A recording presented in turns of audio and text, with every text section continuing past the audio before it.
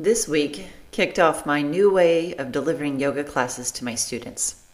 I've gone off of Facebook Live and into Zoom rooms only, and I'm teaching 5 classes a week instead of 2. The biggest change is asking a monthly or 6 or 12-week commitment from students rather than drop in. The result of this, as a teacher and I believe for my students, is immediately a better container for transformation, and I'm so excited. We already experienced a heartfelt sense of community through shared struggle and a willingness to stick it out when things get uncomfortable. Perhaps I should have called the class Tears on the Yoga Mat. Welcome to Ready, Get Centered, Go. I'm Jess Goulding.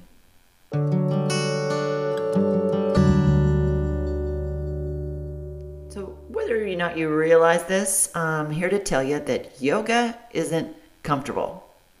Yeah, I know you probably knew that, but just think about it. We put our bodies in stress positions and hold them. And then we watch our minds go crazy. We hear and feel our bodies creak and protest against what we're asking them to do. It can be very hard to sit still, and it can be hard to breathe in a certain way. When you first get started, the words are new, the language is strange. And with our fast-paced life, going slow can be torture.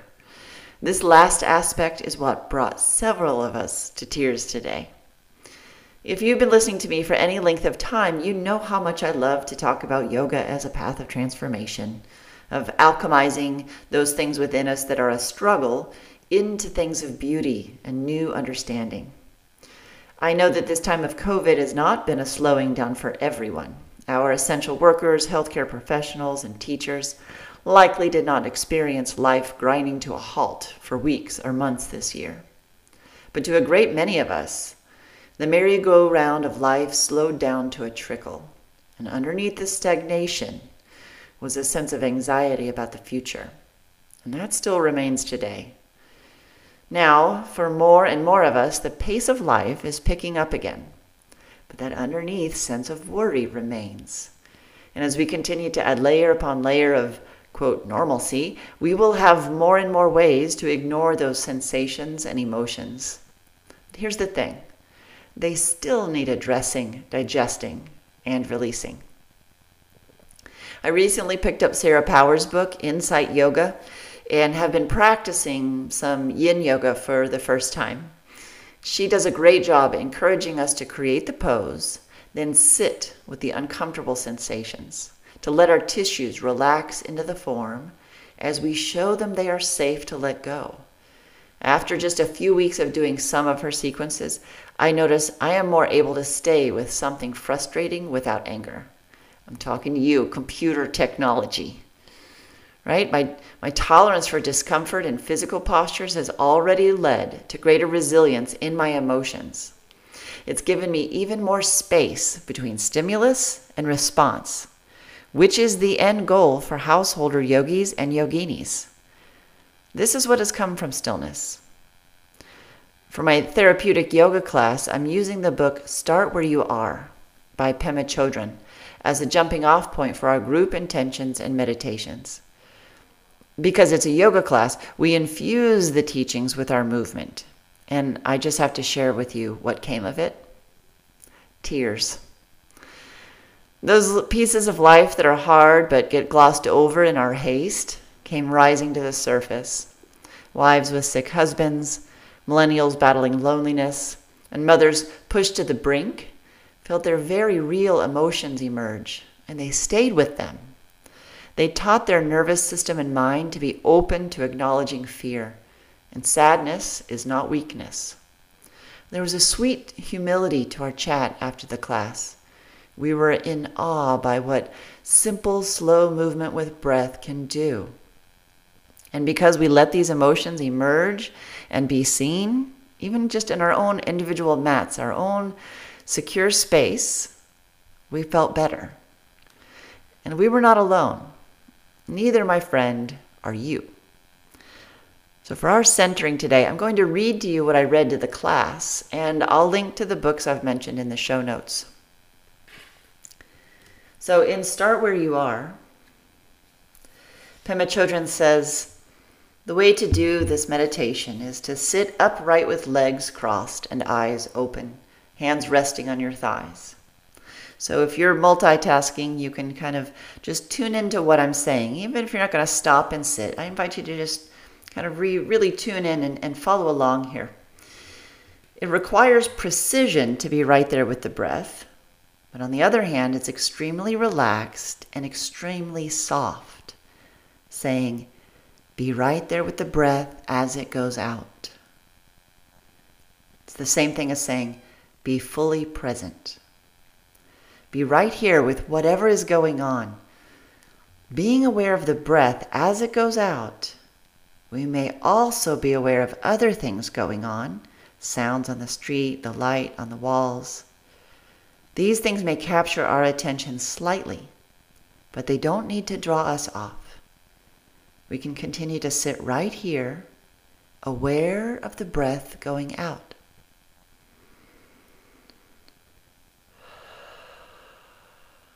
The touch on the breath is light. Only about 25% of the awareness is on the breath. So you're not grasping or fixating on it. You're opening, letting the breath mix with the space of the room, letting your breath just go out into space.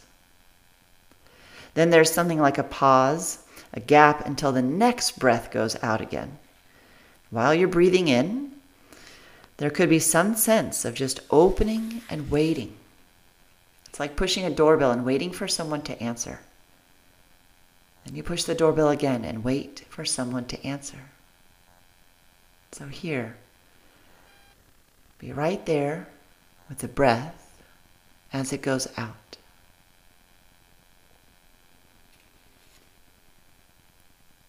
Let your eyes move around your room slowly wherever you are. But keep your awareness on your breath as it goes out. Notice how that changes your relationship to the room you're in, the workings of your mind. Notice your breath as it goes out.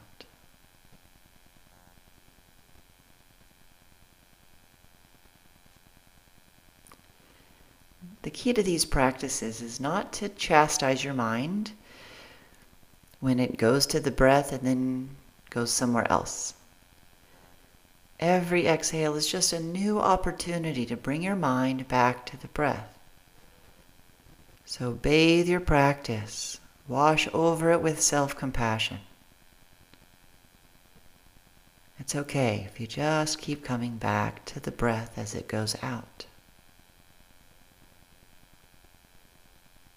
Use this anytime.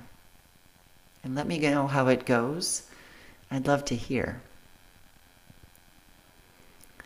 And if you're enjoying this podcast, do me a quick favor and subscribe and maybe even write a review.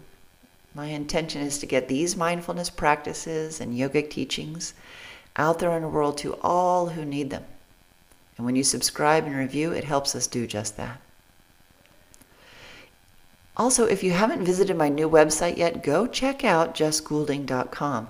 You'll find podcast bundles there for chakras, for locks and keys, to the kleshas, which are the obstacles to perception. So this means you don't have to go hunting around for the topics that you love. Plus, each bundle has a beautiful PDF resource sheet, a free downloadable sheet to help you remember what you've learned. You can tape it to your mirror or glue one in your journal or post it anywhere you like to keep things that inspire you and help you grow. But these are simply reminders because as Pema says in the first line of her book, you already have everything you need to become fully awake.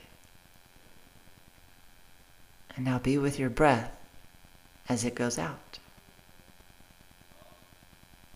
So until next time, this is Jess, keeping you centered. Namaste.